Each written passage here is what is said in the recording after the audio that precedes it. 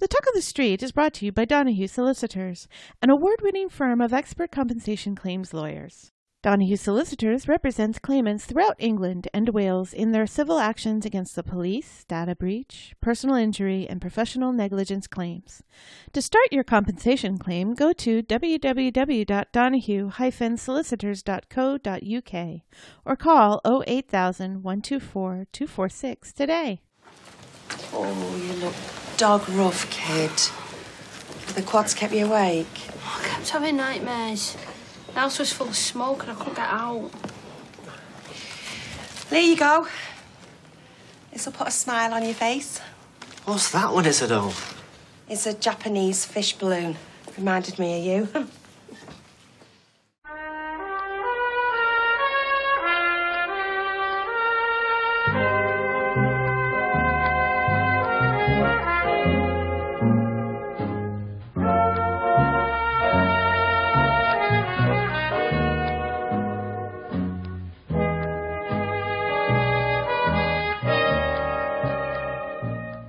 Hello and welcome to episode 87 of The Talk of the Street, an unofficial Coronation Street catch-up podcast that for the second week on the trot has been able to outsource a segment of its content to a friendly neighbourhood Canadian librarian. I'm Gavin.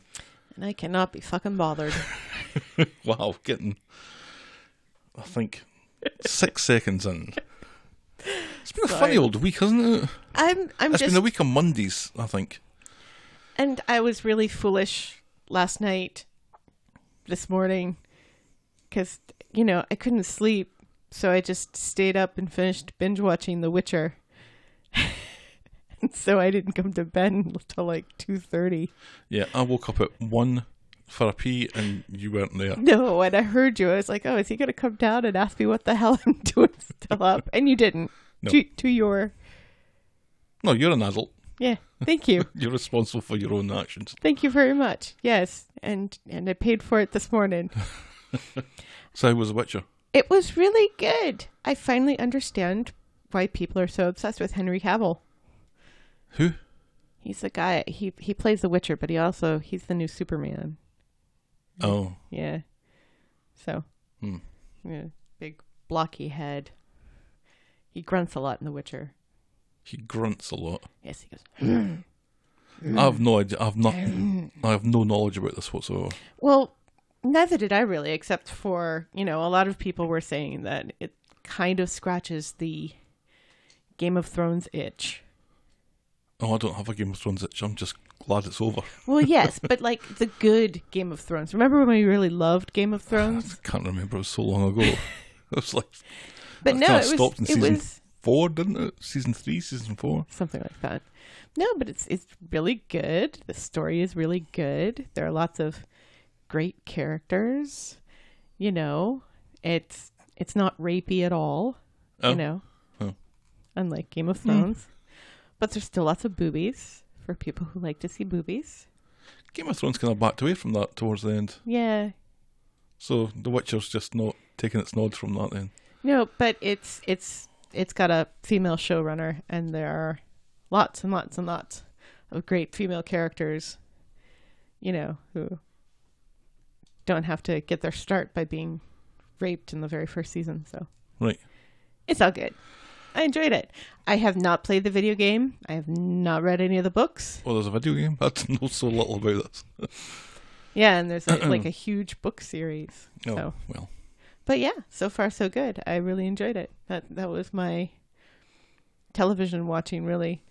That and that Aaron Hernandez documentary series on Netflix, which was just depressing and awful. I mean, it was good, but it was also depressing. Oh. You know, it's I don't know why I sit through documentaries about football players who murdered 3 people and then hung themselves in prison and was a closeted homosexual.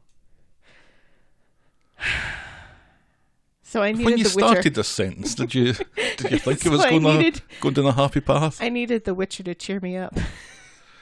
I've been reading, or rather listening to, 2 Alex Rider novels that have come out since I last checked. Are they as cheesy as the old ones? Oh, just as cheesy, if not a little more so. They've got a new guy that's doing the audiobook who's a little less cheesy than the first guy. Oh. Dan Stevens, I think, is the guy that's doing the audiobooks. Okay. And it used to be Oliver Chris, and Oliver Chris was... cheesy. Mr. Cheese. I imagine I'm recording the I imagine him as a mouse. With a wedge of cheese on his head. Yes, he's a fan of the Green Bay Packers. Yes, and not a fan of being able to do a decent Scottish accent. No. Well, it seems like English voice actors consistently have a problem with the Scottish accent. Don't do it then. Just don't do it. Remember the guy that we listened to on the way home with that that novel that we listened to on the way home, the one that was set in Scotland, the one that was set in Scotland, the Kate Atkinson one, an English guy doing that was set in Scotland and had an English guy doing the Help My Bob. Audiobooks. Jesus, just so bad.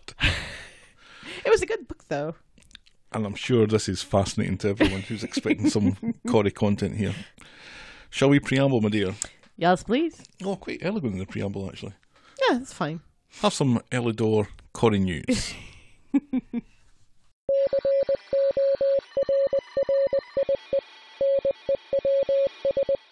Corrie is planning an hour-long special for its 10,000th episode. What? Apparently, it will be classic Corrie, comedic and lighthearted, whereas the and in black and white. Sure. Yeah. I know. They're gonna get the guy who did The Lighthouse to direct it. I know for just an hour and a half. Although I don't foresee for a week. that being good things with that. Comedic and I know. By the time we had time to see it, Been and gone. It was been and gone, and let's face it, black and white movies do not have a long shelf life in the yet Midwest. Another film that has been snubbed by the Oscars, but I digress.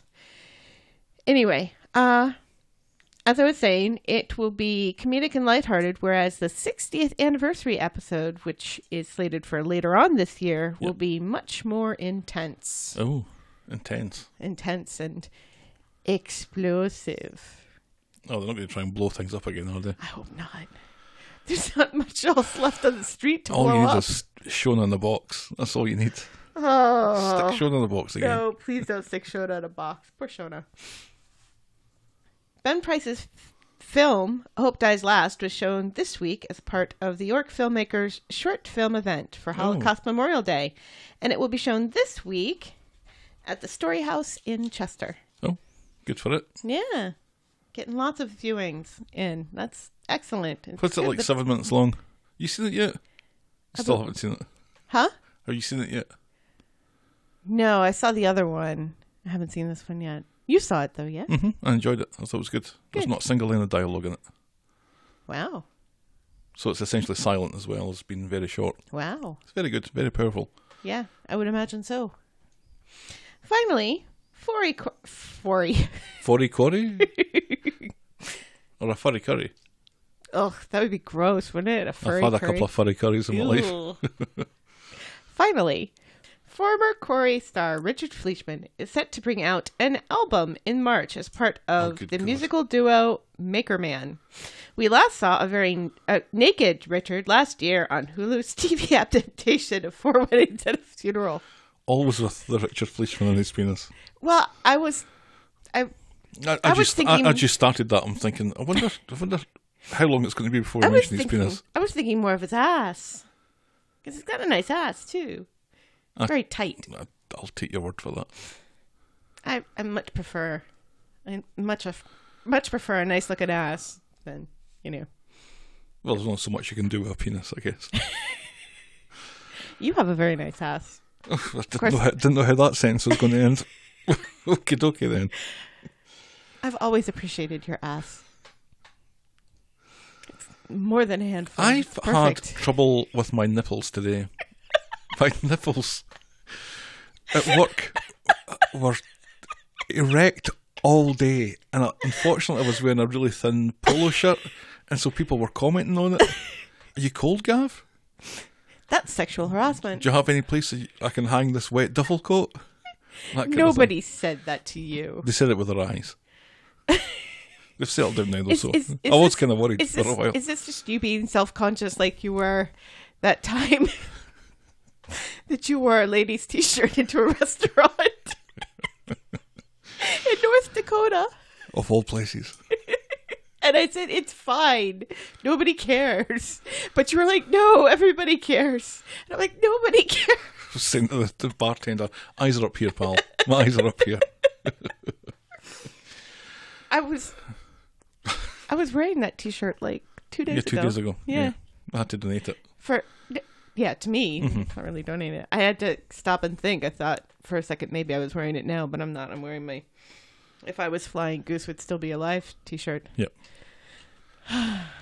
I've got some weird t-shirts. Is that Corey News? It's Corey News. That took 45 minutes. I waited 45 minutes for that. Corey News, talking about your ass and your nipples. Honestly, they were getting sore. They were like bullets. Our mailbag. It's going to be another one of those weeks. Okay. Let's be professional about this. We're getting paid for this. Our mailbag. Kathleen on Facebook wrote, in quotes, "Not Irish Chris O'Dowd," laugh out loud emoji. She says, "I said the same thing to my husband when watching it." Oh, excellent.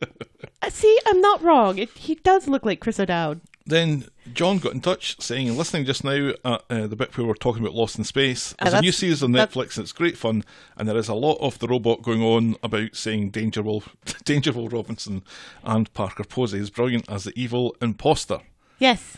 The original was in the 1960s. Yes. Then Janet wrote in to say, "I mostly watch them fast forward these days. Such silly storylines." Thanks, Janet. Mark then says, Nobody dying by blow dryer, though. Then Mark got in touch to say, I'm so pissed with Yasmin. After 200 litres of antibac and 750 dusters, why hasn't she cleaned the fucking CD rack and found the camera? Yeah, no shit. Lazy woman, he says. It is pretty amazing that she hasn't found that stupid thing. Hindsight Corner.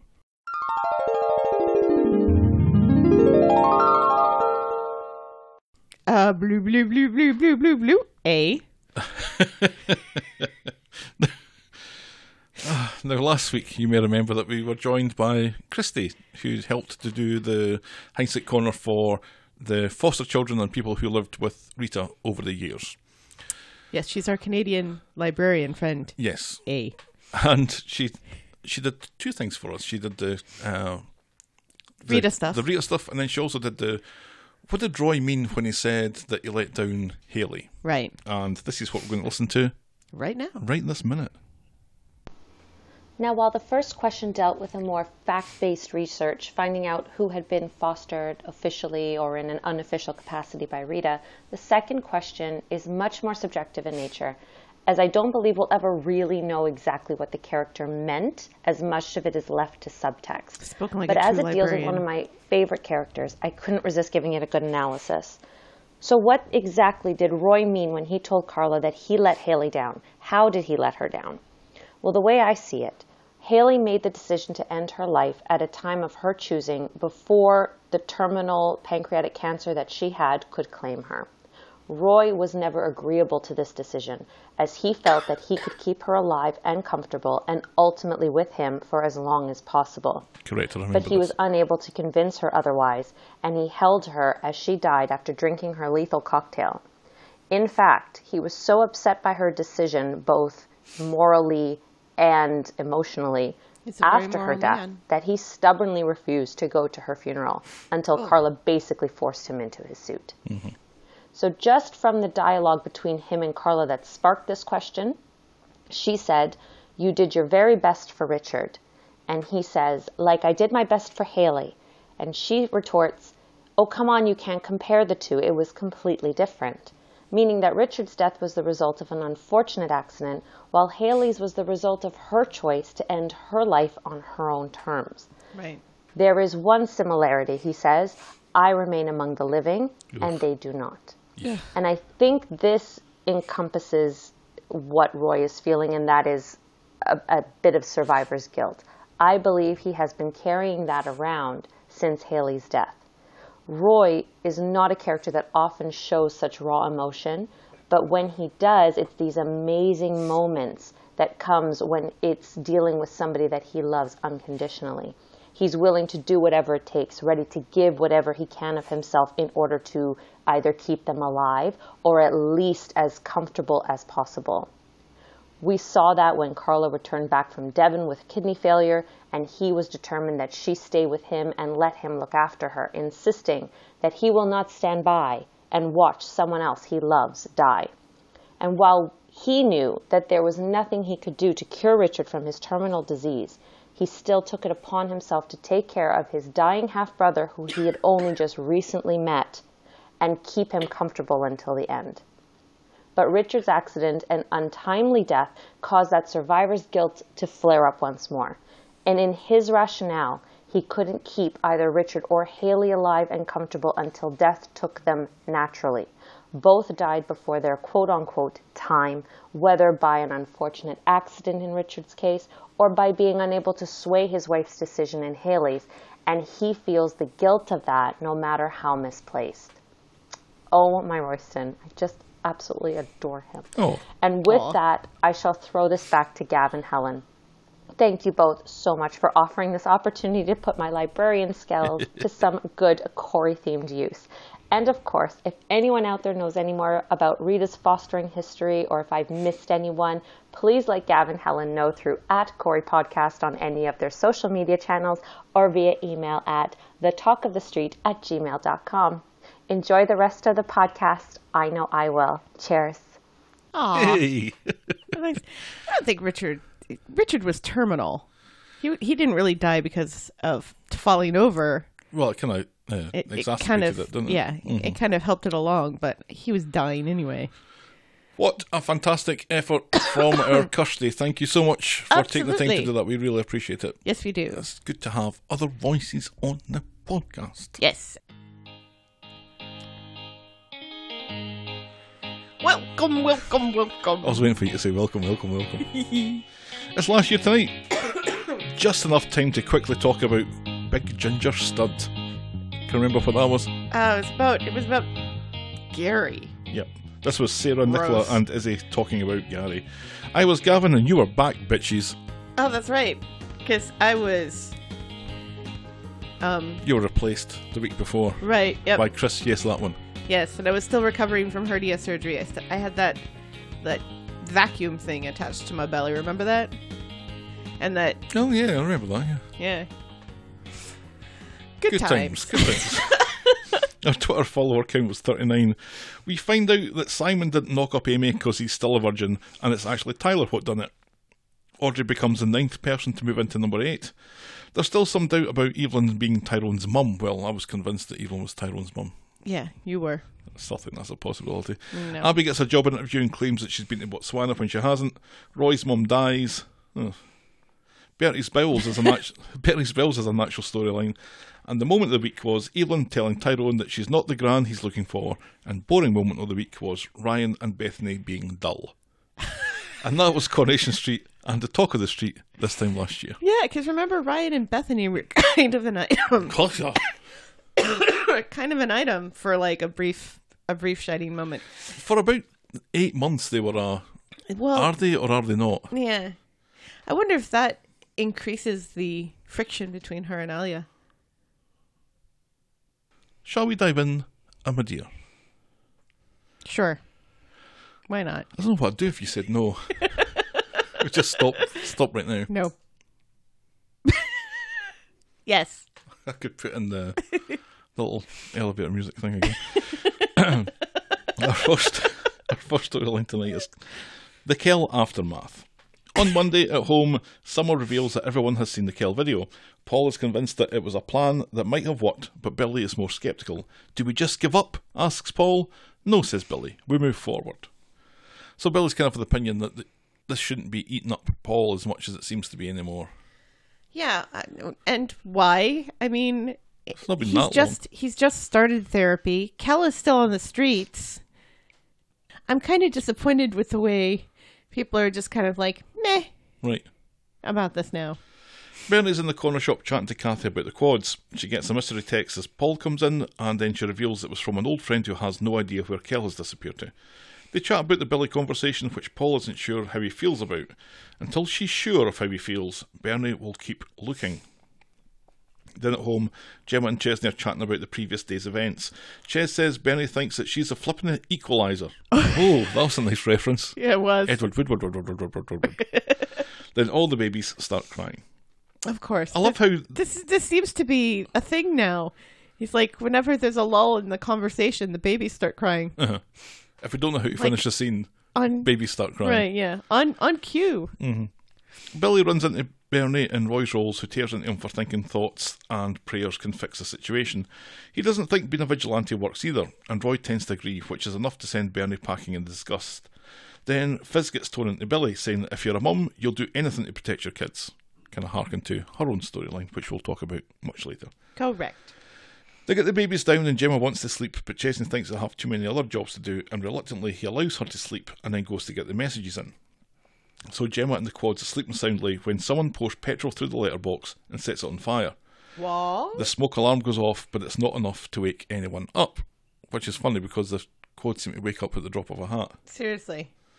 Chesney comes home and sees the flames through the door. He bursts in and tries to stamp the fire out until Abby shows up with a fire extinguisher.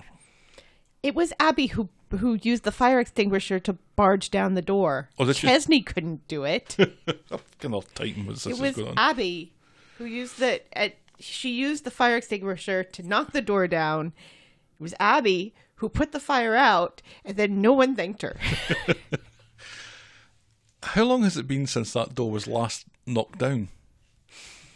I don't know, but they got it back up again. Remember when...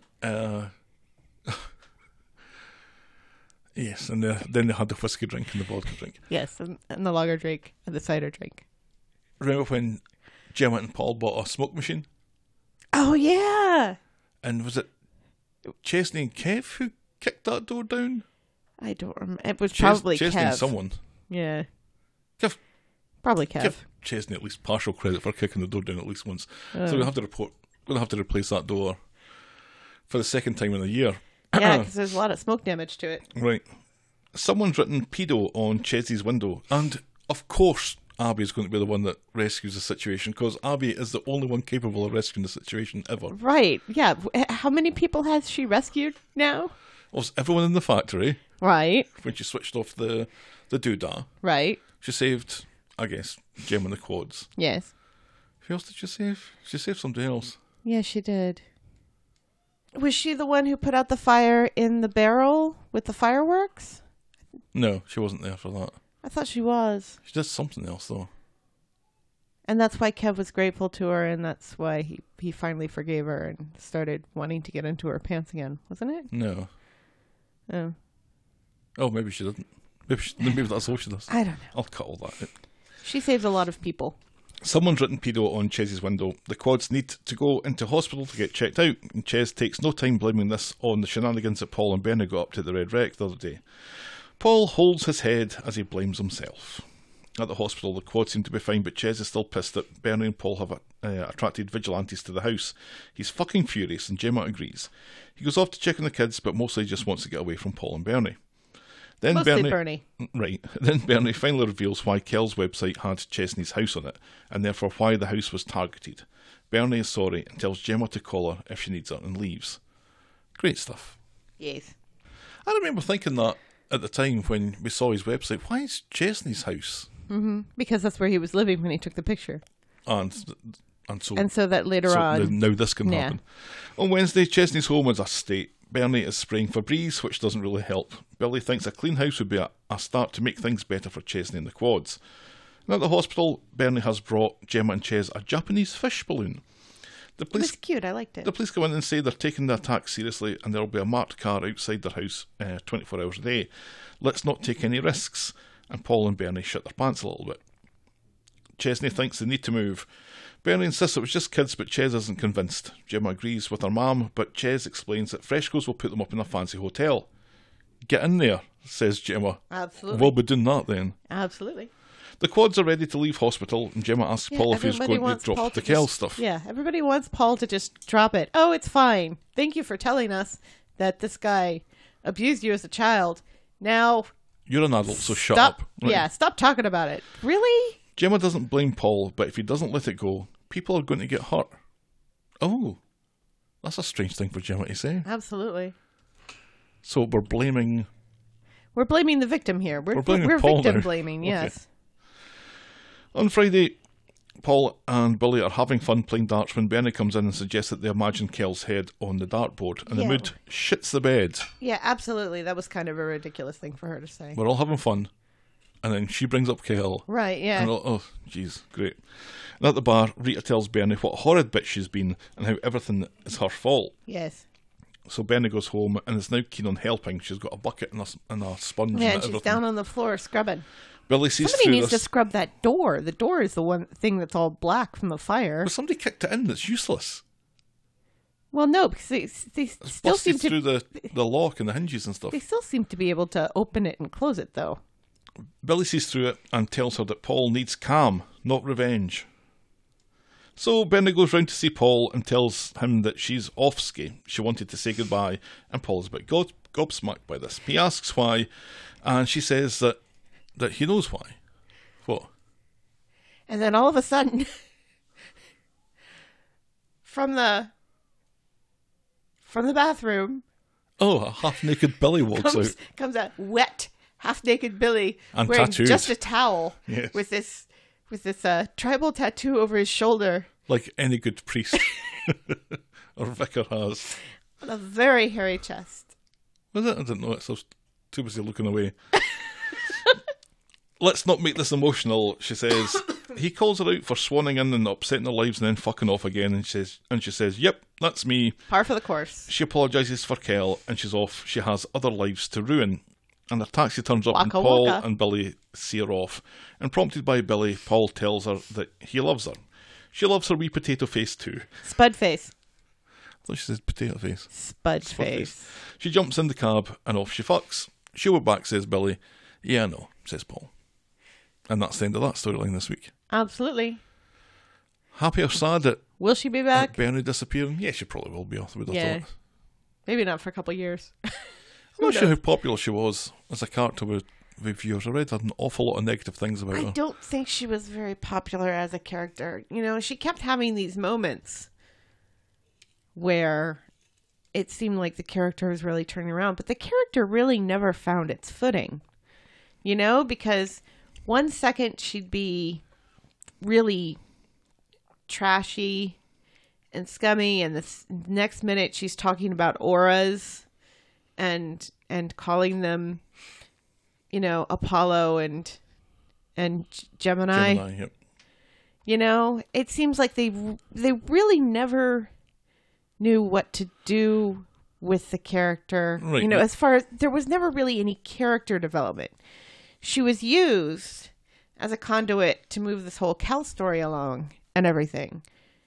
But you never really got to really understand who she was as a character. And I don't think even the writers knew what kind of person she was. Yeah, that seems fair. I think they threw an awful lot at the wall and not an awful lot of things stuck. They Right. had all these attributes that they've got in a bucket. Right. Just kind of threw it. Oh, she's a star child, so we'll put that in. And she's But she's the also one with Aurora, so we'll throw that in. But she's also a bit scummy, so we'll Right. throw that in, and then Yeah. we'll just throw it. And then she's a bit impetuous, so we'll throw that in. And then right. And then the impetuous thing kind of stuck a little bit, but well, by that point you were kind of, I don't know who this is. I Right. kind of liked, there were bits I liked. but yeah, there was an awful lot that didn't make A huge ton of sense. no. No. So maybe by the time she comes back, they will have figured out who that character is and not just what they want to do with her. Are we continuing with the Paul victim blaming? Well, now that she's gone, I guess maybe not. Well, no, because she's the one person who wasn't victim blaming. You know, it's Billy and Gemma who's telling him to shut up and get over it. And For fuck's sake, you went to the therapist that one time. right, yeah, Aren't you over it? This is the thing. Billy was so proactive in getting him to confess to his family and to go to a therapist. And now that he's done that, it seems like Billy's like, all right, well, let's move on to the next thing. We've talked about this already. Jeez. I'm just going to go take another shower and then trot out in a towel. Very, very wet. This has really kind of lingered with you, hasn't it?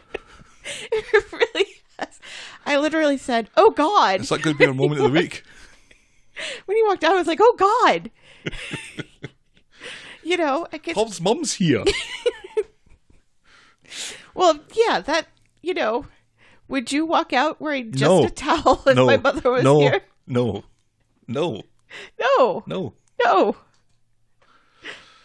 Right enough. Nobody told him that Bernie was in, I guess. So. Well, I'm sure he heard her. It's not like she's quiet. No. Ugh. I mean, I'm not. And I was surprised by the tattoo. I have to admit, I was a little surprised by the tattoo. I wasn't surprised by the hair. I've seen that before. I think I've seen the tattoo before. I wasn't surprised by the hair, but I was surprised by the tattoo because you can see some tufts of hair popping out of his shirt sometimes. Yeah, all right. Fascinated with chest hair. Okay. I do like some chest hair. Well, I'm so sorry about that. I did think it was quite funny, though, that the show basically addressed the fact that she came in just to upset the apple cart and now she's going to leave. Right. Because they basically just said that. Yeah. She may as well have come out and said, the only reason I was here was just to fuck things up a little bit. Right. I've done that, and now I'm away. Yes. Cheerio. Our next storyline tonight is Shona not in a coma. Yay! On Monday, Nick pops into number 8 to see David, worried that he was upset in the pub last night. I was trying to think, what was he upset in the pub last night about? Shona being in a coma. Right. Or Shona no longer being in a coma. I'm thinking that Nick was making it all about him. Right, yes. Just because Nick mentioned once, he mentions once in this whole situation that he had a brain injury. Right. Once. He mentioned it once. Just making it all about Nick. Oh, God. That was last night, and David wants to spend as much time with Shona as he possibly can before they move her, even if she doesn't want to see him. He'll sit outside the room if he has to. Then in the bistro, David confirms that Shona let him into the room and she's off to Leeds today. He doesn't know how he's going to juggle the kids and travelling to Leeds. He assumes that Gail is going to have to pick up the slack. What? Poor Gail. Nobody asks Gail about this. Do you mind raising my children while I'm That's what rushing grandmothers backwards and forwards to That's what Leeds? grandmothers do, though. But he's thought of an alternative option. David wants to speak with Max, who's itching to run up the stairs. David tells Max about Shona having to go to a special unit in Leeds, and David needs Max's help. Nick and David will be around, but maybe he could stay at Moira's for a couple of nights a week. And Max eventually is agreeable to this, and David calls Max one in a million. Why is David so keen to send Max away to Marian's? It feels like it feels more like he's throwing a bone to Marion more than anything. But poor Max, Because he says, "Can I see Lily?" No. Can Lily come too? No. No, you can't see your sister. I'm sorry. I can understand him thinking that this would be a good time for him to spend time with Marion. I kind of get that. But Max is a teenager now who can help with his little sister, Right. who can help his grandmother keep a house. I mean, would he? Maybe, maybe not. Probably not.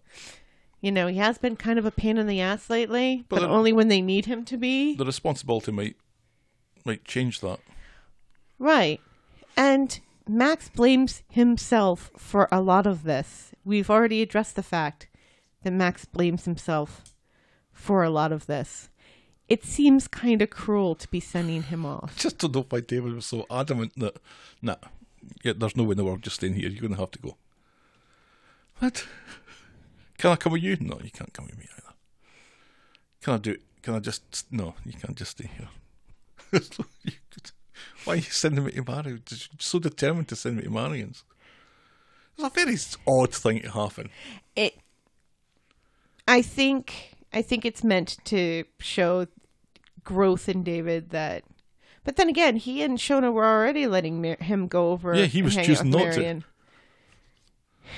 I don't know. Maybe it was just a reason to bring Marion back. I'm tempted to hit this.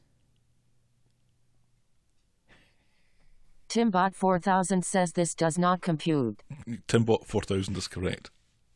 This does not compute. Thanks, Siri. So Marion turns up to pick up Max, and she grabs his kit and off they fuck. Max insists he'll be fine and hopes that Shona gets better. Max runs up the stairs to get his phone charger, and Marion insists that she'll take good care of him. Max looks pensive, sitting on the stairs, listening to this. Yes. And at the hospital, it's time to leave. David wheels Shona away, who looks like she's ready to scream. Yeah, she looks absolutely Terrified. She's just, last week, she was telling the doctor and the nurses that she never wanted to see David again. Don't let him back in here. No idea who he was. She still has no idea who he was. And they're like, all right, off you go with this man that you don't know. Mm-hmm. He's going to take your leads. Couldn't they have put her in an ambulance? Well, I think David's taken her to the ambulance. I think that's what's happening. Why couldn't they have a nurse an wheel orderly her or whatever to the ambulance and just have David walk? Because the way that it was written and the way that it sounded was like he was wheeling her to his car and was going to drive her up to Leeds. Right. With just the two of them alone in a car. Yep. What? I get this is the whole Shona leaving while she's on maternity leave exit. This is how we're getting rid of her. Right. Obviously, right? Yes. The way they're doing it is really, really strange because it's almost like this story from Shona's point of view is that she's in very, very imminent danger. Right. And for some reason, sent away. And Max is getting sent away to Granny's. Mm-hmm. David is about to lose the fucking plot here. Is kind of how it comes across if you look at it from anybody other than David's point of view. And I don't know why they're doing it that way. I don't know what's coming out of this. It's strange. There should absolutely be an orderly pushing that wheelchair, not David. I mean, I have to assume that it's going somewhere with this. This is going to be part of a later storyline that she's still not sure who he is. One would hope or think. No, eventually she'll come back and she'll be her own self again, and they'll be like, I've recovered now. I'm so glad that I had that time in Leeds, and now I'm all better. They put me in rehabilitation, and I got my memory back. The end. And I'm so glad that Max is still staying at Mary's. And now I know what a camel is. A camel? A camel. Remember? Oh, yes. The rhinoceros, the lion, and the camel? She can successfully identify a camel, yeah. Okay. Our next storyline tonight is Kev the Crank, the sequel. On Monday, Ray Weinstein and Abby are still a thing. I was curious if they were still a thing, but yeah, apparently they are. Well, he hasn't creeped her out yet. And they arrange to meet later at the bistro. He drives off in his fancy car that Tim likes the look of. Tim and Abby are chatting outside about his divorce. He's heard nothing about it. Charlie still hasn't returned the papers. So Abby turns up late for work, complaining about a banging headache, but insisting to Kev that it's not a hangover. He's still got a bee in his bonnet about Abby getting her hole off of Ray, when Tim lets it slip that she was out celebrating her exam results last night. So Kev tells her she can forget having lunch today. Or as you put it, go fuck yourself. Abby catches up with Kev at the Rovers, throwing him the keys to the garage. She tells him that a part didn't come in for one of the cars, so he couldn't fix it, and he's livid about it. And she says, well, I phoned the customer and she was fine, so sharp. Yeah, seriously. He continues to give her a hard time, despite the fact that she helped Tyrone and Fizz. She has a sugar daddy now, he tells her, and he calls her Einstein because she passed 2 GCSEs. Why's Kev been such a dick? Well, because he's jealous, and he's not getting his hole. Abby sees what's going on here and says, at least she knows how Kev feels about her, and off she storms. Tim calls Kev an idiot, and Kev just kind of nods. Yep. Yeah, fair point. And later, Tim thinks Kev has taken pleasure from dissing Tim and Sally. Tim thinks that Kev is old and boring, and that's why it didn't work out with Abby. Kev thinks Tim likes playing fast and loose with the truth. Oh yeah, asks Tim, did it explain Jack? And Kev is burnt and leaves. Burn. Mm-hmm. On Wednesday, Tim goes round to the garage to find Kev, still upset at him for speaking his mind yesterday. Who needs mates like you, asks Kev. Then what's her name? Charlie. Then Charlie turns up at Tim's. He doesn't remember giving her his address. Ruh-roh. And he quickly turns over photos of him and Sally in the house so that she doesn't see them. Charlie found him through the cab office. She's surprised that the house isn't more chintzy. No, she's surprised that the house is chintzy. Oh. I'm not sure what chintzy means. She's surprised that it's not more masculine. Oh. He claims that it's just a lodger there. She expected it to be all like black leather. And he asks if she's here to drop off the divorce papers. And she announces, well, it's a little bit more complicated than that. Ruh-roh. Tim's made a cuppa, and Charlie announces that she's lost her job and is 5k in the hole. Tim, whoa, stops her right there. Charlie has lost both jobs that she had, and she needs to clear her debt before she can help anyone else. Charlie wants $5,000 for her trouble, or there's no divorce. She's entitled to a settlement. Now, remember when he first found her? Right. Working in that bar. Right. Wasn't 5K what she jokingly said that she wanted in the divorce? No, I don't remember. It was something like that. It was either 5K or 10K. Charlie seems to have left, and then appears back at Tim's with her luggage. She's been evicted and is now demanding to stay at his until she gets paid. Ruh-roh. She's at it. In comes Abby, and Tim calls her the cleaner and then secretly explains what's going on in the kitchen. Tim turns up at Kev's with beer. He apologises again, and Kev admits that he was out of order too. They make up and agree to devour the beer. So they blasted through it, and Tim wants a Jurgen Klopp hug. Tim and Kev reminisce about how they used to be close until Steve came on the scene. Then Tim explains what's been going on. Steve. Then Tim explains what's been going on with Charlie, and then tries to tap Kev for the $5,000. Kev realises what's going on, gets angry, and throws Tim out. That was funny. Yep. So on Friday, Tim is home, he can't find the money, and Charlie won't sign the papers until the debts are paid. In comes Faye, and Charlie introduces herself as her stepmummy. That was pretty funny as well. Hi, I'm your stepmummy. Faye's like, what the fuck? Tim has explained the situation to Faye, and Faye quite rightly thinks that Charlie can't stay here, and Tim tells her that Charlie doesn't know that Tim is married to Sally. Faye proceeds then to blackmail Tim. Yes. Give me some money or I'm telling. 50 quid. Well, give me some money to help you with this. Right. I thought that was quite funny that Faye, despite being Tim's, is petrified of lying to Sally. Because I'm not going to lie to Sally. I'm not lying to Sally. So Tim pays her off to be quiet. Then Tim goes into the Rovers to beg Steve for... to help him. That's why he pays her off. He pays her to help him. And also to keep quiet. Yes. Then Tim goes into the Rovers to beg Steve for $5,000. Kev, who still has a knot in his knob, announces to Eileen and Emma about Tim's bigamy. Eileen and Steve want to buy Tim out the cab firm, and then Emma thinks that this is appalling and offers to lend her some of her inheritance, which shames Steve into helping. Steve and Kev. Oh, Steve and Kev are both helping? Yes. Oh, that's nice. The two of them are going to split it. Then Tim meets up with Charlie and hands over the cash. They go and get those fucking papers signed, he says. Charlie starts flirting her eyelids, and he tells her to text him once she's been to the lawyers. So, I'm not quite sure, because they're in Roy's Rolls at this point. And then yes, and while they're in Roy's Rolls, Jenny comes in. Jenny, who, by the way, is just nothing but a fucking nuisance all week. And she says... Yeah, I feel better for that now. And, and she asks where Roy is, and mysteriously, Roy is nowhere to be seen. Nobody is there. Mm-hmm. Nobody's there. She, she says something about the man wanting to close up, and I'm assuming she means Roy is the man. And then Jenny's like, oh, never mind. Roy said it was okay if I pin this to the board. And so she pins something to the board, which I can only assume is a job. Oh, spoiler. Help wanted. You spoiled this next paragraph. Mm-hmm. Oh, you seem quite pleased about that. Yes, I am. So, Tim then leaves Roy's Rolls and heads to the Rovers, and he must do something because he shits his pants when he sees that Charlie is now working behind the bar. Yes. What the actual? There's nobody there, and he calls out, can I get some help around here? And Charlie walks out, and he's like, Timbot 4000 says this does not compute. That's exactly what he's like. and she serves him. So pleased with that one. You're welcome for giving you, a lead in to use your button. Thank you. You're welcome. I appreciate that. And then she says the funniest thing that I have heard on the street since Amy said something about teen pregnancies. Yeah, that was hilarious.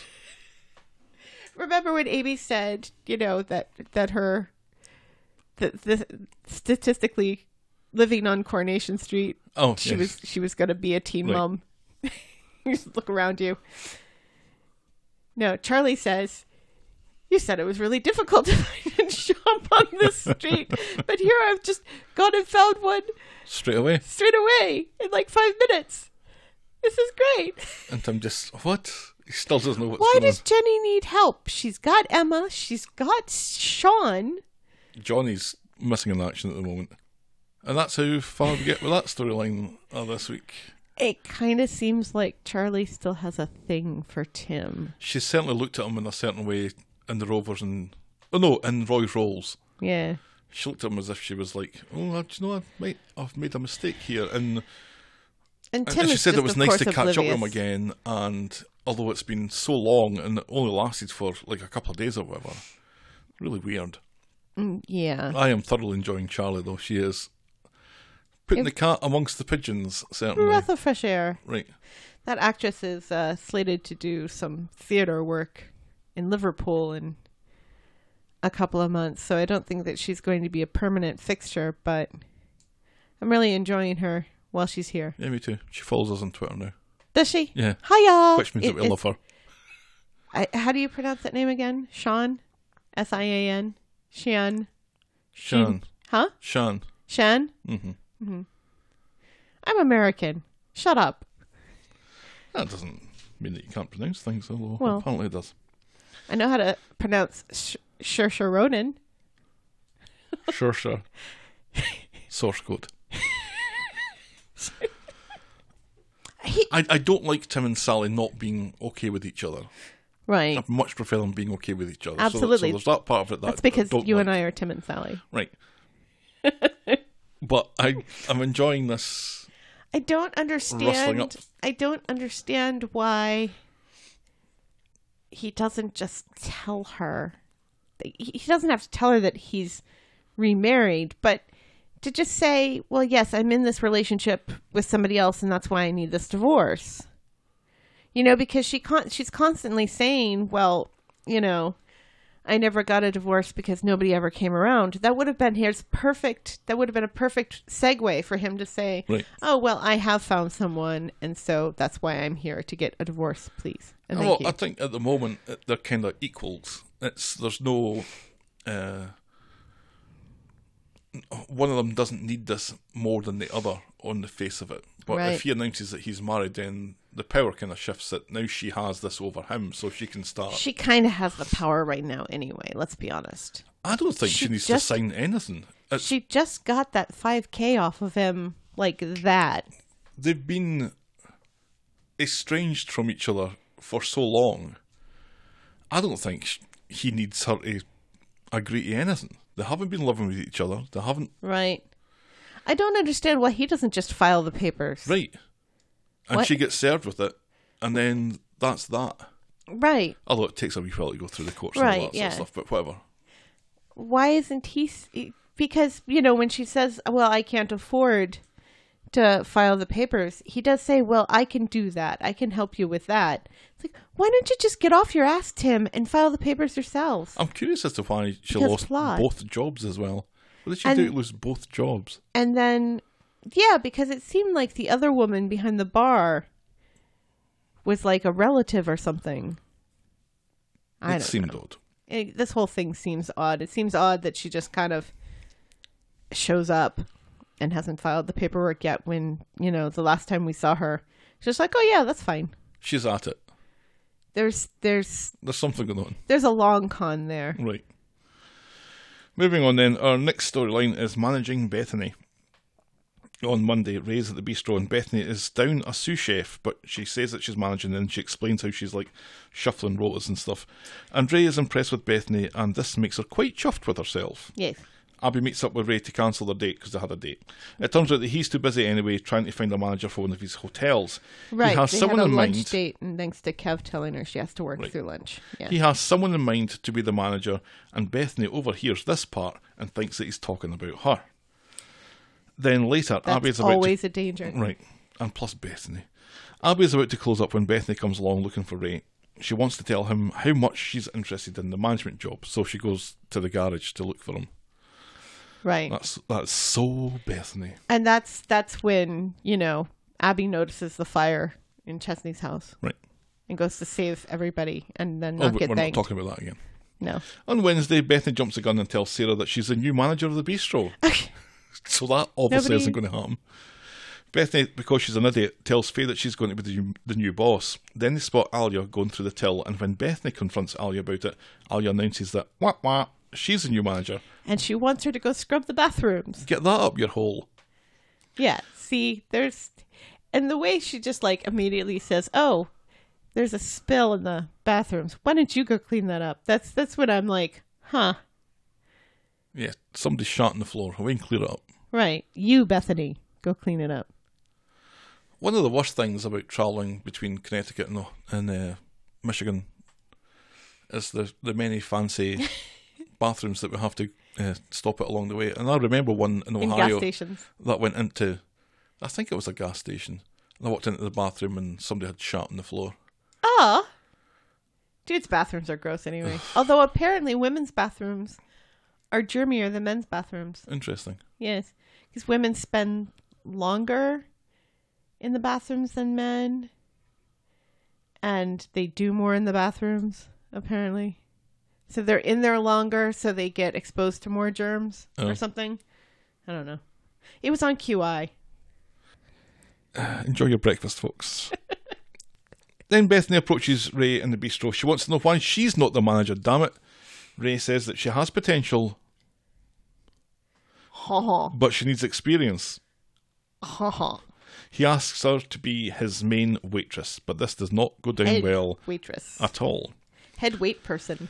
Then Daniel bumps into Bethany at Roy's Rolls and they talk about the manager job and the best man, maid of honour type thing that I haven't spoken about yet. Carla says maybe not working for Ray isn't the worst thing in the world. And Ray has some ideas for a new menu and wants Alia to hang back to sample it. Alia is quite happy to... Carla says that and Bethany says, what do you mean? And Carla says, oh, never mind. Right. Later, Bethany quizzes Faye about Ray's history with Michelle, and Alia isn't interested in this gossip and tells them to go on with it. And in the Rovers, Carla explains to Bethany that Michelle was sexually harassed by Ray, and Bethany already thought that he was a sleazebag. Did you, Bethany? Did you really? Did you think he was a sleazebag? Because it didn't seem like you did. She says, I don't know, she got some weird vibes off of him, which I'm sure she did. But maybe she was tamping them down because she was so eager for that manager job. Yeah, she was very eager to please, I thought. On Friday, Bethany turns Not up for that work. eager, though. No, not that way. Bethany turns up for work and Ray is a little creepy to her. And she reacts very badly. And Alia thinks it's because that she didn't get the manager job. Because he touches her. And she's like, get your stinking hands off me, you punk. Right, and he calls her my dear or something. Right. She's like, I am not your dear. Bethany explains what happened with Michelle, but Ray has convinced Alia that it was mutual and then tells Bethany to take the night off to think about her future. Go home and think about your future. So she heads to the cabin and reads in the paper something fantastic about Ray. Ray's in the paper. Right, Well it's done, something Ray. about the, new bistro owner. Bistro under new ownership or something. She's furious and decides to quit, and Daniel is there lingering about and suggests that they have a cuppa and talk it over. So they go back to Daniel's and they do just that. Bethany has written out a list, and Daniel says if she doesn't like her job then she should definitely quit. Bethany needs a job though and doesn't want to live off her family. Well, what do you want? Asks Daniel, and she doesn't know. And every once in a while, Bertie starts to cry to interrupt them. He tells her to make up her mind and go for it, but maybe her future lies somewhere other than Weatherfield, and this is like, what? That was rather abrupt. He brings up the creative writing course that she didn't take, and he assures her that she's clever enough. She can do whatever she wants. And she's like, well, I don't need you to tell me that. Yeah. She says that she didn't apply for the course because the story she wanted to use was a story about Daniel that Sinead found, Yes. which I can barely remember. It was a fictionalization about a woman who yes. is in a romantic relationship with a man whose wife is dying of cancer. Yeah. Yes. Well concealed. Yes. He thinks that she should still go for it, and Bethany agrees because Daniel told her to. Right. And he says, that was a good story. It was well written. And doesn't really touch at all about what it was written about. Right. The actress who played Sinead has been in... Katie McGlynn. Yes. She took a vacation in Mexico recently. She's looking quite tan. Oh. The actress who plays Emma is currently in Belgium on vacation. Alexandra Martel. Yes. Any more random facts? See, this is Corey News. Eating Belgian waffles. Oh. We have a Belgian waffle maker. It was a gift. It was a gift from your father, who just sent pancake mix through the mail. right? And not just Because you can't get that in not just Michigan. like a little box or something. No, this big, huge, massive family-sized box. Dear listeners, Family is weird. you know that we drive back and forth at Christmas in a car with a very toty wee trunk. Yeah, So a waffle maker takes up an awful lot of real estate. yeah, Your dad knows that. Because last year he gave us a rice maker. yeah. Well, that's okay. My mother bought us an air fryer and expected us to cram it back there. And then bought Stella a sewing machine. No, Christine bought her the sewing machine. Mom bought her the jigsaw. Not trying to be ungrateful or anything, but next year, stuff that fits in our pockets, please. Nothing bigger than that. Gift certificates. Or Or food. or Candy and stuff.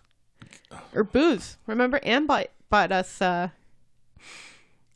cheeky little bottle Jameson. of Jameson's, yeah. no, Doers. Was it yours? Yeah. Yeah. But unfortunately, she also bought us glasses, so we had to bring the glasses home. It's just bulky But we were able presents. to drink the. Yeah. Took one for the team and You were able to drink the Doers. Take I care didn't of get that. any of it. so anyway, then Bertie starts to cry. Again. Maria is coming out of the shop when she bumps into Daniel and Bertie. They have a weird conversation where Maria says that she enjoyed her cuddles with Bertie earlier and then goes in for some more. And she reckons that Bertie feels a little bit warm and then hands him back to Daniel. He goes home and is rude to Bethany, who basically ignores her as she leaves. That's as far as we Yeah, get with because that. he's frantically looking for a thermometer, which is the most truest to life thing You'd never I've know ever where a thermometer seen is. on Coronation Street, because we could never find a thermometer in this house when we need it. Thermometers Nail clippers. and nail clippers. We must have like 1 million pairs of nail clippers. We never but we never find them. No idea where they are. Yeah. Continually buying nail clippers. Oh, we need. It's like mean potatoes. I buy potatoes all the time. And that's how we get like 3 bags of 3 potatoes. bags of potatoes, Because you're I've- constantly thinking that you're out of Do we have potatoes. potatoes? Because we need potatoes. No. We never have nail Hobbit. clippers. Never have nail clippers. Are you secretly a hobbit? Just a really tall one. I don't have hairy feet. Potatoes. I like a bit potato every now and again. Potatoes. Right. So, what's going on here then?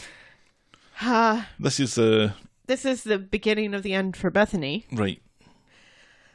Kind of concerned that Bertie's ill. Don't know what they're going Remember, to do to that poor wee child. Bertie didn't get all his jabs. Oh God! So he's going to get something like chicken pox or something. Is that what it is? Oh, don't tell me. I don't want to know. I'm just pointing out that Daniel freaked out and took Bertie away before he could get all his jabs, and then Was that last week or the week before? A couple of weeks ago. and then Peter made a quip about anti-vaxxers. That was a couple of weeks ago. Yeah. Yeah, and we haven't seen. And Daniel said, "Oh yeah, no, I'll get him back." Oh God! This is all we need. Is more reasons for Daniel to blame himself and be. Oh. Anti-vaxxers. Mm-hmm. Okay, so that's what that is then, I guess. And a pregnant woman held this baby who hasn't gotten all his jabs. I've been convinced since Maria got pregnant that she was never going to have that baby. So that would kind of tie in with that, if that was to happen. If you've been affected by anti-vaxxers, if you're a child who secretly needs vaccines, If you've had the measles and need someone to talk to, call this number. sure. So, Bethany going on a creative writing course. Oh, It would be good. It would be, I think, the most ideal way for her to exit would be to go away to school of some sort. which allows a Which road allows back. it allows a road back. It's a fairly inspiring, good for you. Here she goes off to school, because we tried to do that with Sophie, but then Sophie just couldn't be bothered with school and decided to fuck off around with her. Kate instead. Right. I don't know. It's like they've always struggled I'm with just- decent storylines for Bethany, ever since her grooming thing, which I believe, did that happen before we started doing this podcast? Yes, it did. So that's like more than a year and a half ago, almost 2 years ago. Mm-hmm. They've just struggled to give her something to do other than stick her nose into other people's storylines. Right. Because even with the Daniel stuff with Sinead, it was... Yeah. It always felt like it was a kind of bit part to the storyline. It was always a kind of an add-on that I personally hated. But they were always going to have something where Daniel cheats on his dying wife in some way. So it's just rather unfortunate that it had to be Bethany, because really, who else was it going to be? Right. Unless it was like some mysterious woman. Yeah. It could have been Charlie. Bring it in that way. Yeah, you're right. It always seemed that the whole grooming thing would always step in and kind of ruin any other storyline. And it does kind of overshadow, because it was mentioned. Right. It was mentioned this once week again, as well. yeah. Because Ali is like, oh, I know that you're uncomfortable about this because Of what happened to you. you might be sensitive to, a man touching you because, you were abused. But that doesn't mean... Alia might as well have just said, not all men, there. Right. Which was just infuriating. Hashtag not all men. Hashtag yes, all men. Oh, really? Yes, really. Watch your back. Oh. That actually Got my eye on actually you. did turn around there. He really did, listeners. Yeah. Anyway. So, yeah, we'll see. Next up is... this might be penultimate. It is. Our penultimate storyline tonight. Woot woot. Our Is- penultimate zombie. Sarah's wedding and woes. On Wednesday, Bethany and a leather-trousered Sarah. Let's just take a moment just to recognise the leather trousers that Sarah was wearing on Wednesday. I didn't notice. See, I noticed a hairy Billy. You noticed Sarah's leather pants. So we're even now. It just reminds me of Ross and Friends trying to get his leather pants off. Uh-huh. That was messy. Sure. That's what it reminded you of. I'm sticking to that storyline.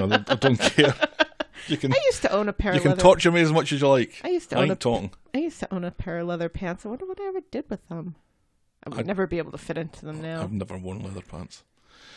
They're More or comfortable. leather trousers. More comfortable than you'd think. Can you imagine leather underpants? Yes. I've seen caveman shows.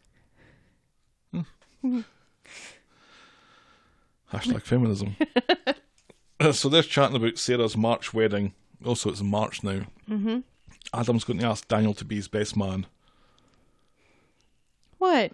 They're the closest. It's the most depressed man in the street going to be. Right, but he's the closest in age to Adam of his family members. They were roommates. Each other's throats when they lived together. They were roommates together. They were briefly at each other's throats when it made sense for a storyline, but then they made up. They made up like almost a year ago. They're Sarah fine now. asks Bethany to be her maid of honour, and she agrees. See, that's weird. Why would you ask your daughter to be your maid of honor? Why would you ask your son to give you away? Well, that makes sense. Okay, Well, then. or have all three of your kids give you away. But then again, I'm trying to think, and I mean, Shona's recently in a coma, so who else is she going to ask? Gail? Gail would Lily? fucking do it. Gail would do it. Audrey? Max? No, Max can't do it. He's at Marian's. Joseph can't do it because he's in the bath. He's having to get bathed that day. But it's in March, yeah. People on this show really love baths. Because who was it who would... Oh, no, it was Hope who Hope goes and for a Ruby bath. had a bath today. I thought it was just Hope. No, it was the two of them. Did they both have a bath? Yep. Oh, Possibly at the same time. very cute. So, Now that we've talked about bathing children again. Maria and Gary are at the hospital getting a scan. Well, Maria's getting a scan. They're not scanning Gary. The baby is looking great. So Adam goes round to see Daniel. He's listening to... The baby is looking great, but then Maria throws cold water on the situation by saying that she's not going to look because she doesn't want to get attached. Just in case. something happens, like it did 11 years ago when she had a miscarriage. Well, that's a strange thing to say. Yes. So, Daniel is listening to Killing Moon by Echo and the Bunnymen, which he says is the best song ever. That's a very good song. It is a very good song. I like a little Echo and the Can't be Bunnymen. about Echo and or the Bunnymen. Yeah, it's also one of the best band names of all time. Killing Moon. I'm trying to remember Face. what's that Echo and the Bunnymen song that I like. That's the one that I always put in the jukebox. Well, you think about that and I'll continue. Adam asks him to be best man and Daniel is happy to agree. Adam mentions that Bethany will be maid of honour, which is fine by Daniel, who insists that they're just Sugar mates. kisses. Lips like sugar. Sugar kisses. Aye, right, says Adam. Then Gary and Maria showing off their scan photo to Roy in Roy's roles. He's less than impressed at this miracle. In comes Sarah, who immediately goes to leave, casting up how Gary got his mitts on the factory, and later Carla throws some shade in their direction too. Later in the Rovers, Sarah bumps into Maria and Gary, who are still showing off the scan photo. Sarah expects to see a little fin on the scan because he's a baby loan such shark. a baby loan shark. And then refers to the baby as Damien. Right. You've got a little devil baby there, Maria, and I'm not talking about the hair. She tells Maria that this isn't about her and that she's happy for her. Do we believe that? I'm happy for you and your baby. It's just that, that dude it's sucks. possessed and Right, because this dude Gary's sucks. a dick. Yeah, Gary's a dick. Because Gary is a dick. Yeah. On Friday, in the Rovers, Sarah and Maria make up, but Sarah explains how untrustworthy Gary is. She just wanted to get that off her conscience, and now it's down to Maria Right. to make up her mind. Just in case something happens later on, she doesn't want it on her conscience that she didn't step in and say something. Right. Later, Which is also a weird thing to say. yeah. Later, Gary sees that Maria's down in the dumps and tells her to forget about Sarah. Gary heads off to the bogs, but then he gets a call, and instead of going to the toilet, he heads out the back, where Maria overhears Gary telling someone that he loves them and can't wait to see them. Gary insists that he was talking to Jake, and shows Maria the call records and then stomps off. And see, for the longest time, I thought I confused Jake with Zach. I thought Zach can't be two. No. So How was he talking to I him? was just talking to him on the phone. But no, Jake is Yeah. his. The J one, not the Z one. Right. They both end in K. Sort of. Then back at the flat, Maria apologises for earlier, and Gary apologises too, and they agree that they're both as bad as each other. Then Gary Which gets is true. a text from Nicola, who is inviting him down to Bristol to see Zach, the other one. He's about to ding her when Maria thinks that they should all go as a family. Her, Gary, Liam, and whoever Jake. else. Yeah. Yeah. Call Izzy. We'll take both of the boys down. Right. It'll be fun. And Gary seems quite touched by this. I can get David to take care of the barbershop by himself. Which he's more than capable of doing because he used to take care of the barbershop. Oh, no, wait. He's in David's going to Leeds. So who's going to be watching the barbershop? Because they're the only two that work there. Maybe get Marion to do it. Doing Marion should come in. everything else. Right. Huh.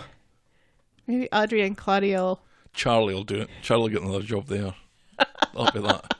There's so many hours going about. Ah. And that's how we finish that storyline for this week. Yep.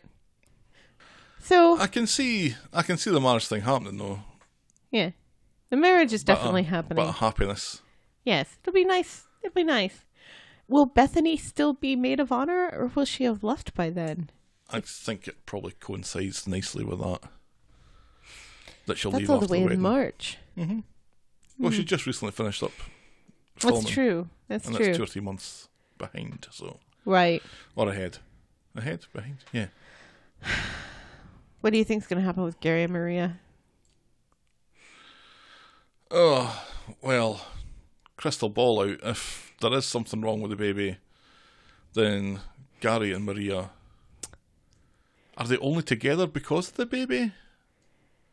No, because, I mean, they were together before the baby. That's how babies happen. Well, that's how babies happen.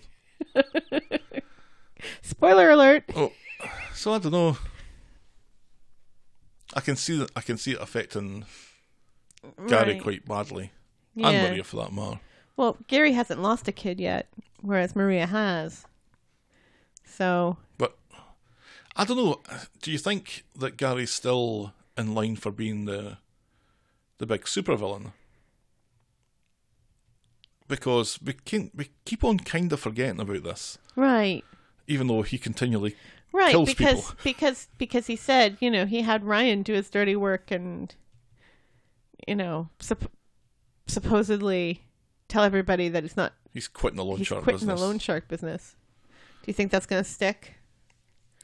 I don't think it can, because then it's completely unresolved, isn't it? Right. And he kind of gets away with it because he's got to get caught at some point For doing something. if it's not the factory roof, then being a Oh dirty loan God! shark. Remember the factory roof? Nyaha. We still What was that? May last year? right, and it's still not really resolved, is it? No, it's not resolved at all. It's Everybody seems to have forgotten. we blamed Carla, and What's Carla got better and Wayne left. with the report. Right. What happened to the report? Dum dum. Remember the report? Dum dum. Oh, Ugh. Fine. Timbot 4000 says this does not compute. You're such a doofus. I actually don't think that was warranted, but it's been a while since I've had it. So, if he is truly the villain, then He's got to start doing bad stuff he again. he keeps on kind of dipping in and out of being good guy Gary, bad guy Gary, and at the moment he's kind of good guy Gary, even Right, though he 'cause- killed Derek essentially Right. at Christmas, or allowed him Because- to die. We have two other pretty awful people on the street right now. Right. We have Jade and Who's Tim's much worse? and Tim's fucking dad. Who's much, much worse? Even though neither one of them have killed anybody yet Right. But, that we know of. I've listened to quite a few crime podcasts, and one of the ones I was listening to this week, I think Red Handed, they mentioned that this baby got killed, and there was a dog in the room, and the guy killed the dog as well, and the other person on the podcast was like shocked at the killing of the dog, but not Right. the killing of the baby. Right. So, yeah, despite the fact that Gary has the blood of potentially Derek, definitely Rick the Chin, right. And it's and kind of beat the crap out of Rana. Ryan. and has beat the crap out of Ryan. And it's probably beat the crap out of some other people too. No, he beat the crap out of that detective Right. who Tim- then turned and worked for him But for Tim's some fucking reason. dad is still worse. Yeah, because when you kill somebody, that's it. There's nothing really more you can do to hurt them. Whereas what Yasmin is going through, that's a constant. Mm-hmm. And it's going to be a long haul to get her out of it. She's going to be affected by this for the rest of her life. Right. Just like the stuff that happened with her first husband has affected her to the point where she sees Tim's dad as actually being loving. So, in answer to your question from 5 minutes ago, yes, Gary's going to descend back into bad guy Gary after Right, this. yes. I assume. Our Something's going to trigger it. Our final storyline tonight is Hope and Away. Hope floats. Hope rises. On Monday, Fizz and Tyrone are in Roy's roles. She's worried about people talking about her. First the gun thing, now the kids in care. Fizz is missing everything about home, even Evelyn. Ty shows her a video of Ruby saying hello, which predictably upsets Fizz. But there's nothing from Hope. Fizz is worried now that Which Hope upsets hates her. Fizz Right. even more. And Roy offers his assistance, calling Fizz a wonderful mother. Ugh, Roy is so sweet. I just love him to bits. Evelyn is getting the kids ready for school. They're playing out the back, and then Jade appears and tells Hope to keep her phone on and keep it charged, keep it on silent. Yeah. On the way to school, Ruby is disappointed to learn that they won't be seeing Jade again. Ruby wanted to play hospitals with her because she draws such good bruises with her makeup. Oh, for fuck's sake, says Hope. And Hope's trying to shush. Yeah. Fucking shush. And everybody looks at each other saying, well, What? why didn't we ask Ruby about all of this in the first place? Right. Then Ay, ay, ay. Evelyn whisks the girls off and tells Tyrone to get in touch with the social. Back home, the social has arrived saying that they need proof of the bruises being faked. She says that the photo was taken the day before the kids went back to school or thereabouts, and Tyrone has a photo on his phone of the kids heading back to school after the holidays. And wouldn't you know it, there's No no bruises. bruises. The social thinks this isn't enough because the bruises could have faded, and Evelyn's like, really? Ugh. She needs someone to say there were no bruises, and then Ty remembers her going to see Gadas about her cut hand. Surely Right. Gadas will be able to confirm it. Right. Capital notion. So the social go to speak with Gadas, unaware of doctor-patient confidentiality. Well, in this situation, there's no doctor-patient confidentiality because it's an actual investigation. So, But they're not the police. well, still, they're social workers, and a child's been abused. And let's all remember, who's the one who called the social workers and reported it in the first place? It was Dr. Gadas. Gadars. Who, when Jade showed her those pictures, didn't say, well, when were these taken? When did this happen? Right. Asks no leading questions, just tells her she's done the right thing and immediately calls the social worker. I used to love Dr. Gadas. Now I'm not quite sure. Right. Later, the social confirmed that Gadas confirmed that there were no bruises, but Hope is still sticking to her original story. Right, yeah. Hope needs to voluntarily speak up. Which is so infuriating to me. The CBC does a lot of great podcasts, They do. especially like crime podcasts. Mm-hmm. And they're going to be starting one, I think, next week. The Satanic one? About the Satanic I'm Panic. looking forward to that. And in the trailer for the Satanic Panic one, somebody says, back then, we were all, back then I was a child, and all of the adults were acting like, well, children never lie. And I was looking at them like, children lie all the time. Right, that's all they do. What's wrong with you people? We lie to you all the time. And all I could think of was hope about that when I was listening to this trailer, because it's true, and social workers should know that. Right. And if you have verifiable proof, photographic proof, evidence from the doctor, it doesn't really matter at that point what the child is saying to you. Right. Yes, we should believe children when they say they're being abused, but then once you investigate it and you have proof that what the child is saying is wrong, that should be it. So later on, Ruby and Hope are arguing over a bag at the dinner table. Evelyn nabs the bag and finds Hope's phone. Hope claims it was given to her by a school friend, but Ty sends both girls upstairs, presumably to Bath, while he and Evelyn go through the texts between Jade and Hope, where it becomes clear that Jade has been manipulating the situation, telling Hope that her mummy doesn't love her. But it turns up that the social don't think that the texts are the be-all and end-all. She needs to speak with Hope again, and Fizz convinces her to do it at the house rather than in the office, which was weird. The social asks Hope about the phone and the bruises, but Hope doesn't want to chat, and Tyrone reminds Hope of all the lovely things Mummy has done for her. Mummy will always love her, and that's enough, and Hope admits that Jade painted the bruises, and Jade told her to blame Mummy. Then Jade is being interviewed by the social, and she claims giving her kid a mobile isn't a crime, and she says she did it because she was worried about Fizzy's harming of Hope. And then Jade- she also says, you have no right to look through that phone. And the social worker says, quite rightly, we're talking about an 8-year-old child Right. here. I have every Right, right okay. to look over this phone. Jade tries to paint a picture where the texts were all innocent. No one seems to quiz her on the painting of the bruises, though. I wonder if that happened before. I don't think they need to. Right. They're pretty much Got her back to rights. right, and they're just waiting to see if she confesses or if she sticks to the story, which they all know is Bumpkus now. Jade is surprised that she can't see Hope, and the social tell her to stay away.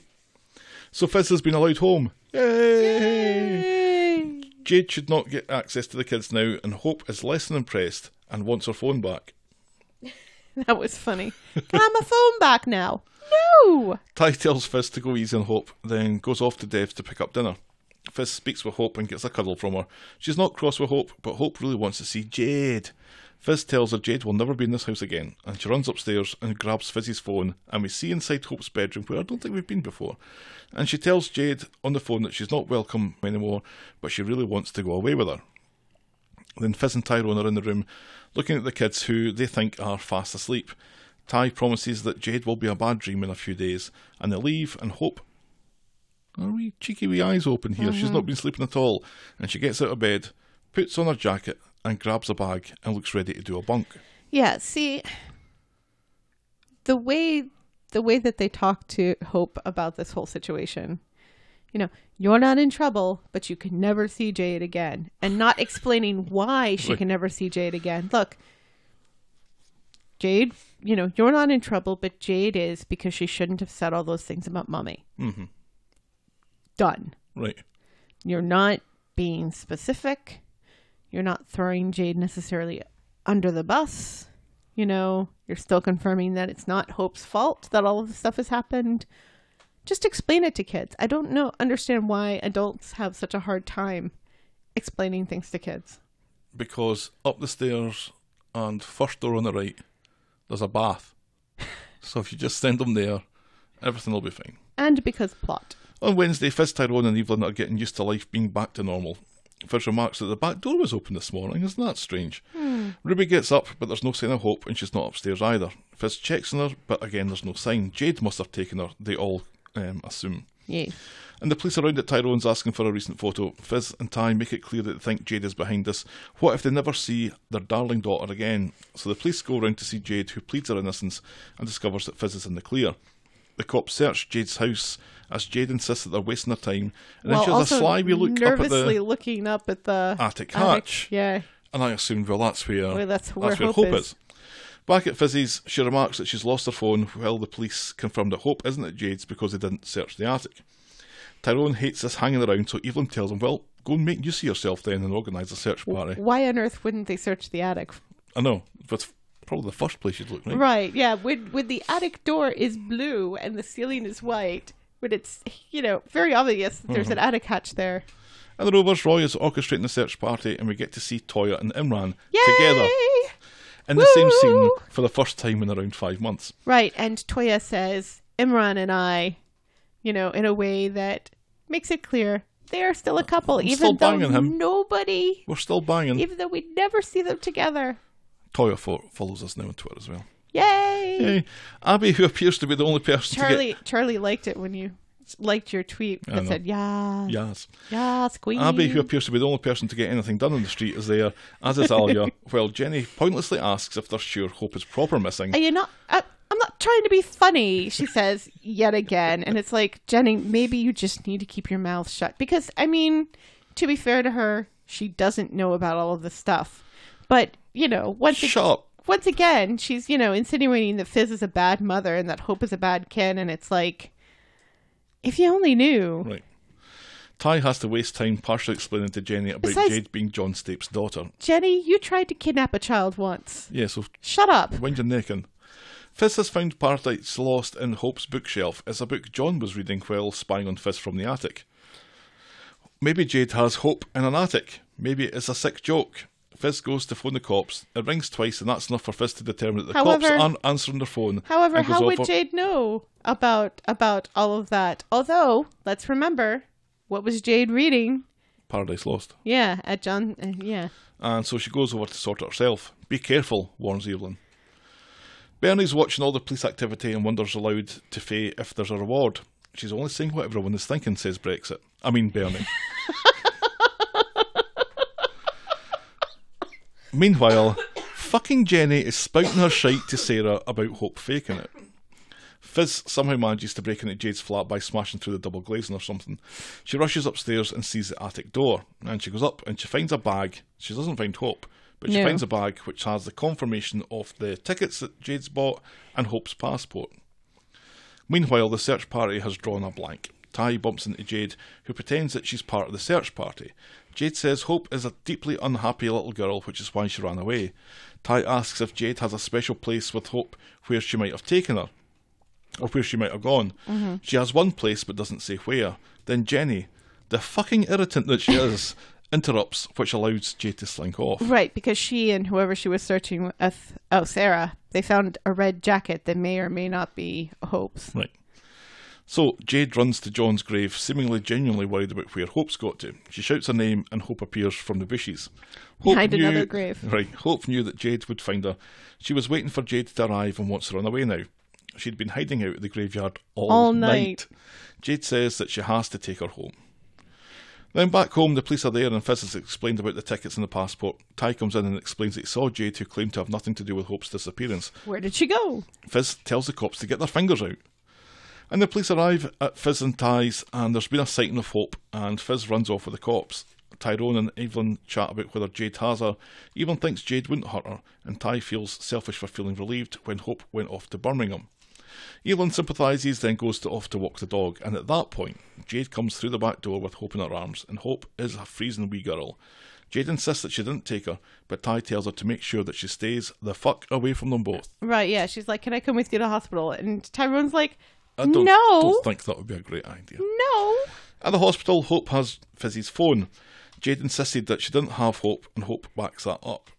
So Fizz gets home to find Jade there. How did she get in? Well, she's and how still long has she there. been standing there? She's Hasn't left. Standing in the same place she was standing when Ty left. So she just stood in that same spot for like 2 hours because... That's creepy AF. It's like, why are you still here? Then Fizz gets home to find Jade there. Jade explains that Hope is at the hospital and that she didn't have anything to do with her disappearing. Fizz isn't interested in chatting and whacks Jade's coupon with the chopping board. Well, no, she's like, where is she? And you took her, blah, blah, blah, blah, blah. And is not really listening when she says, no, I didn't take her. And then smacks her over the head with a cutting board. And knocks her out. Then the look on Fizz's face. Oh, God, what you done? Brilliant. Pure rage. Yes. Pure, utter rage. Absolutely. Which, rightly so. And wearing a mustard sweater that reminded me of Nick's mustard sweater. Which I think is still... Yes, it's still here. No, it's on top of Dobby's cage. All right. With his Chewbacca jammies. I need to bring those over. On Friday, unusually we find ourselves picking up exactly where we left off on Wednesday. Jade is still on the floor, unless we've waited like a full day and it's now morning. Jade is on the floor and Fizz is hovering over her. Ty confirms that Jade is alive and that Hope is with his nan. Fizz goes to call the police. At the hospital. But then Evelyn is at the door. She's locked herself out. And she comes in with the kids, and Ty and Fizz send the girls up to have a bath. Evelyn barges into the living room and Jade is gone. She's like Michael Myers at the end of Halloween. Yes, she is. Fizz quickly covers up the bloodstain on the carpet with her foot, and Evelyn goes off to help the girls, and Ty rushes off to find Jade. Ty hasn't found her, and Fizz thinks that she's headed straight to the police. Tyrone advises that she stays calm, it's all going to work out. But now we see that Jade has apparently passed out in the gunnel. Fizz is cleaning the carpet when Evelyn comes back in. Fizz blames red wine for the stain, but Evelyn doesn't see any glasses and demands to know what's going on. There are no flies on Evelyn. No, she's like, oh, well, I'll take a glass. And they're like, we drank it all? Really? Where are your glasses? Well, I spilt half of it. Mm-hmm. Fizz confesses then to knocking out Jade. Oh, good, says Evelyn. Before that, and this is where I thought you were going with that horrible dog story. Before that, when they first come in, Cerberus goes straight to the blood and starts licking it off the carpet, which was awful. I remember back in Scotland. Oh, no. I was doing the dishes because we didn't have a dishwasher. Right. So I'm doing the dishes and I'm washing the glass. It's just like a glass tumbler. Right. And I'm getting the little sponge in there and cleaning it out. Yeah. And when my hand was in it, the glass shattered and it cut me open across the knuckles. Yes. And because my hands had been in hot water, the blood just absolutely started pissing out onto the kitchen floor. Uh-huh. Our cat had not moved as quick as this in its life as it did to get over there and start licking up the blood. So you slept with one eye open for the rest of your time with that cat? Absolutely, because once it has a taste for blood. A taste for human blood. Right. Yes. That cat is now a vampire. Yeah, that cat's now dead. That's a shame. I love that cat. No, so, she's undead. Yasmin is coming home from the copy and explaining herself to Tim's fucking dad when she spots the body in the gunnel. With Fizz on a suspended sentence, Evelyn suggests lying through her teeth. Tyrone thinks that she should go and see her mum again, but that takes Fizz away from her kids. Evelyn suggests that they stick to the same story. Jade left here after dropping off Hope, and they haven't seen her since. And it was really sad because before Yasmin finds Jade, she bumps into Alia, and Alia's like, we should go hang out, Gran, and spend time together. And Yasmin's like, oh no, I don't think that's a good idea. I'm not very well. I'm too busy. I have to run home to my fucking abusive husband. And I was just like, is he keeping you prisoner? Right. Kind of joking, but not really. Right. Ugh. So there's a knock at the door and it's the police. There was a 999 call from this house that was terminated. Tyrone says, oh, it was just the kids. Oh, yeah, but the police also want to talk about a possible assault. Whoa. So they confirm that Jade was found with a serious head injury and think Fizz can shed some light on what happened. Evelyn kind of controls the conversation and sticks to the story, and the police leave saying that they'll question Jade and they'll get to the bottom of this. Right to the bottom of this. So Fizz and Tyrone quiz Hope, and she says that she wanted to see Jade and her real daddy's grave. She talks about John, and Fizz explains that he was a teacher who made mistakes and got into trouble. Hope says Jade says that people tell lies about John and she wants to see Jade again. No chance, says Fizz. Yeah, and she explains a little bit more, a little bit better than she did the last time. So later, Fizz's conscience has got the better of her, and she's about to head off to the cops when the door goes again, and Evelyn's like, oh, who the fuck is that? And then Fizz goes to face the music. While she's scrubbing the dog dish. But it's not the cops, it's Jade, and she asks to come in. You know, wearing the hoodie with the blood on her head. She really does remind me of a serial killer in a horror movie. Right. Jade remembers what happened. Evelyn just wants to know what she told the police, and she claims to have told them that she was mugged and she never saw who it was. Jade never met her dad, but she knew that he loved her because he kept on sending her cards. Her mum blamed Fizz for making John go mental, and Fizz says that he never mentioned having a daughter. Yeah, she's very carefully saying, I was with him for a very long time, and he never mentioned that he had a daughter. He loved me. He sent me cards. How much you want to bet it was her mother sending those cards? So Jade goes back to the cards and him loving her, and Fizz advises speaking to her mum about this. And Jade says, yeah, I think I will. Jade seems to apologise for everything. She just wanted a relationship with her sister. She wants to make it up, but she knows that she can't, and no one will know what happened so long as she gets to see Hope. And Evelyn thinks this stinks like potential blackmail, and Jade doesn't react and leaves, but Hope sees her and comes running down the stairs asking Jade to take her away. Even though only 5 minutes before, Evelyn had come down and said that Hope was out cold after her bath and a little bit of Harry Potter. Right. But all of a sudden she's awake again. Jade says that's impossible and leaves.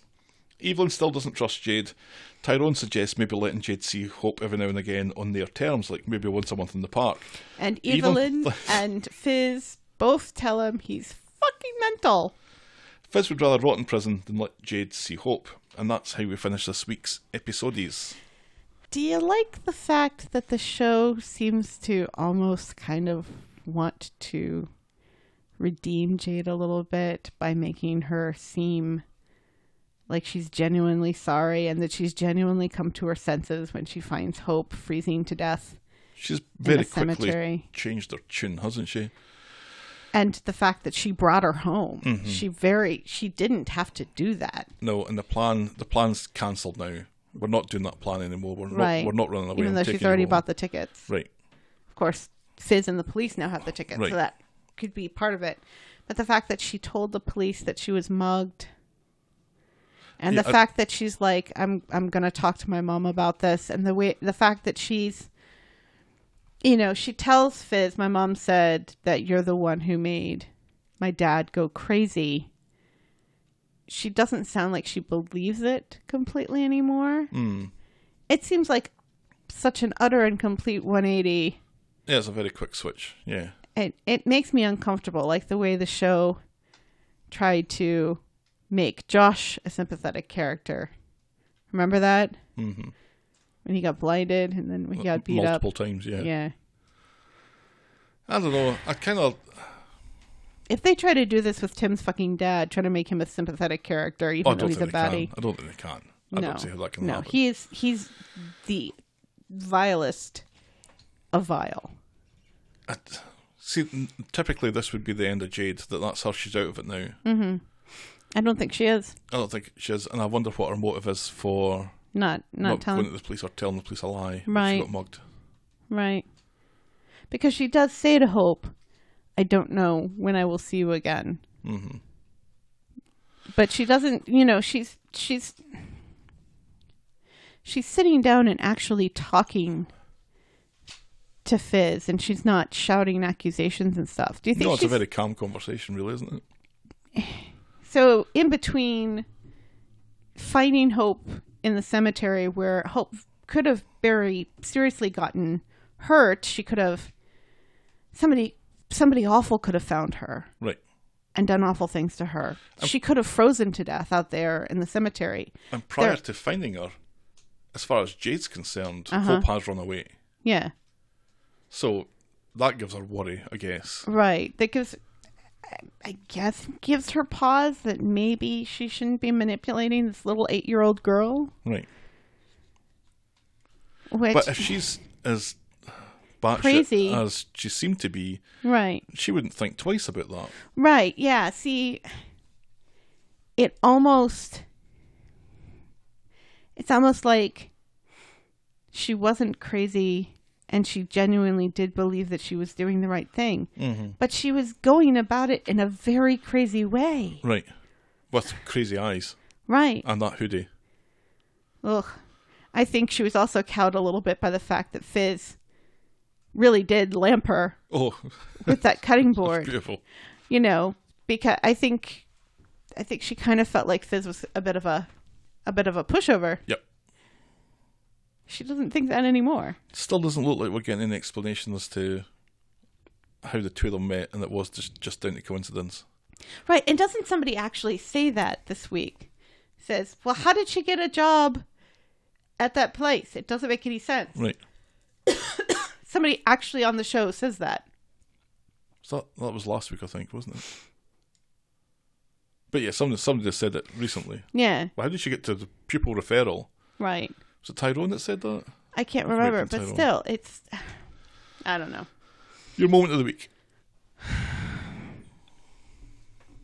Is it Fizz, Lamp and Jade? See, we gave it to Fizz last week. Did we? Yeah, we gave it to Fizz and Evelyn, remember? Because, you know, Evelyn sticking up for Fizz just pushed poor Roy and Nina out of contention. Oh, that's right, yeah. Now I kind of wish we had given it to Roy and Nina because there was no Roy and Nina stuff this week. Right. That was a wee shame. I'm trying to think. All right, yeah, here we go. Abby barging in and saving them. I was Abby being the only person on the street that can save anybody. And then nobody ever thanking her, ever. Well, let's thank her then. All right. Let's give that our... Moment of the week. Moment of the week? Boring moment of the week. I had it in my head, and now I can't remember what it was. It was Chesney and Gemma arguing once again who gets to have a nap first and who has to go to the shops. Yeah, because we kind of did that. Over and over and over again. And I mean, I understand that it's the thing that has to happen for them to almost die in a fire. Right. I get it. But it's just... So it's thanks to the boring moment of the week that we managed to get our moment of the week. Isn't that funny how that happens? But it's life's just, like that though, isn't it? You know, so it's often just, my boring moment of the week leads into my moment over of the week. and over again. We have them arguing over who's more tired, and then the baby's crying all at once. Okay, so that's our boring moment of the week. Boring moment of the week. Shall we wrap this one up? What was that? Oh, I presume Benny kicking a ball about something. If you've mistakenly assumed that you were getting a promotion with the slimmest of evidence to back that up, feel free to vent and drop us a line at thetalkofthestreet@gmail.com, which is how you can leave a voicemail on Skype or drop a couple of nuggets in our virtual tip jar on PayPal. Other than that, we're at Corey Podcast on everything. Thanks for making it to the end of another episode, and we shall be back next week with more Talk of the Street. Bye-bye. Cheerio. Bye-bye.